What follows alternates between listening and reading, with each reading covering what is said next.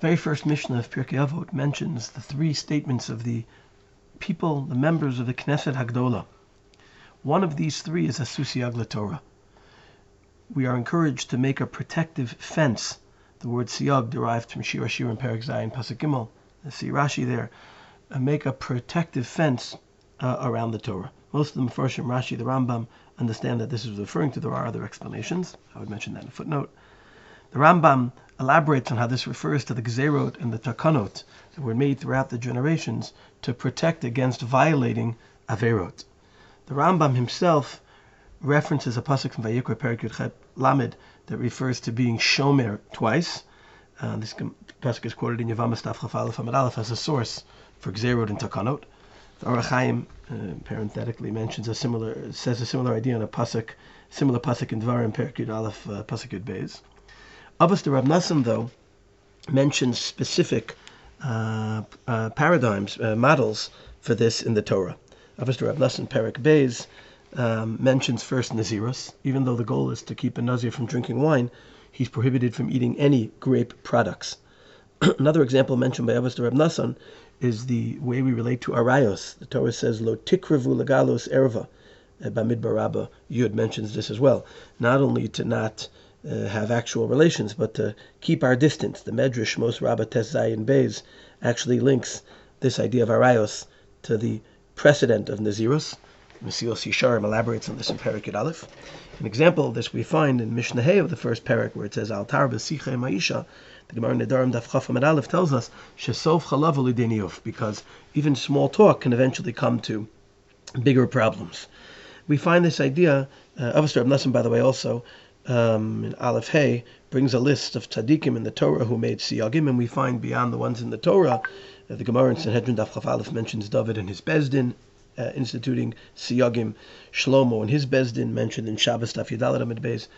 We also find within the Mishnayos and the Gemara, the first Mishnah in Brachos speaks about how Kriya Shema and Karbanos, certain Karbanos you could eat, you could say Kriya Shema Shel Arvis all night, but the Gzera was made to stop, to do it by Chatzot in order to avoid missing the opportunity for the mitzvah. The Mechilta Parshas Bo Masechta, the Pischa Vav, connects this to our Mishnah about Siyag.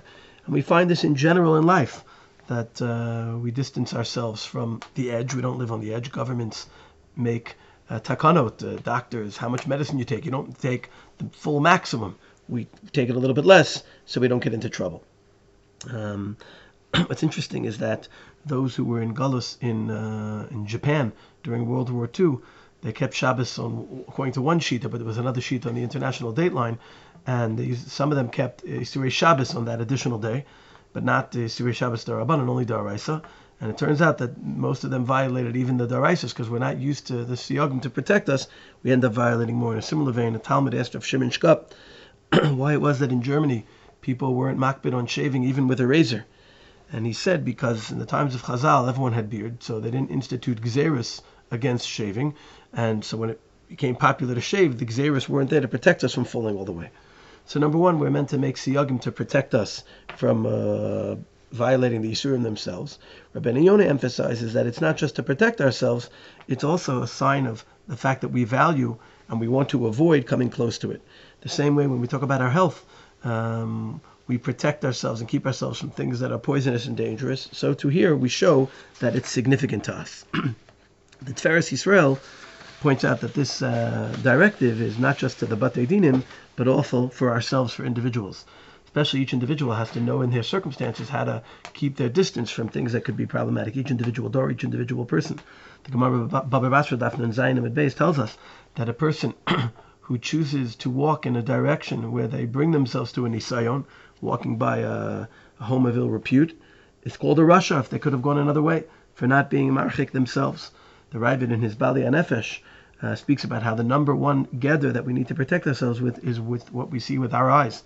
The Yerushalmi, in fact, adds that a person who gives their eyes to Hashem, who's careful what they see, Hashem says it's as if the person in their entirety is connected to Hashem, because what we see is so much of what we're drawn to.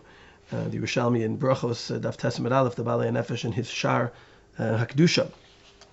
This obviously is very relevant in the world today, where we are exposed to so much and we can see so much, and we need to be careful and make siyagim to protect ourselves from not being led into the wrong directions.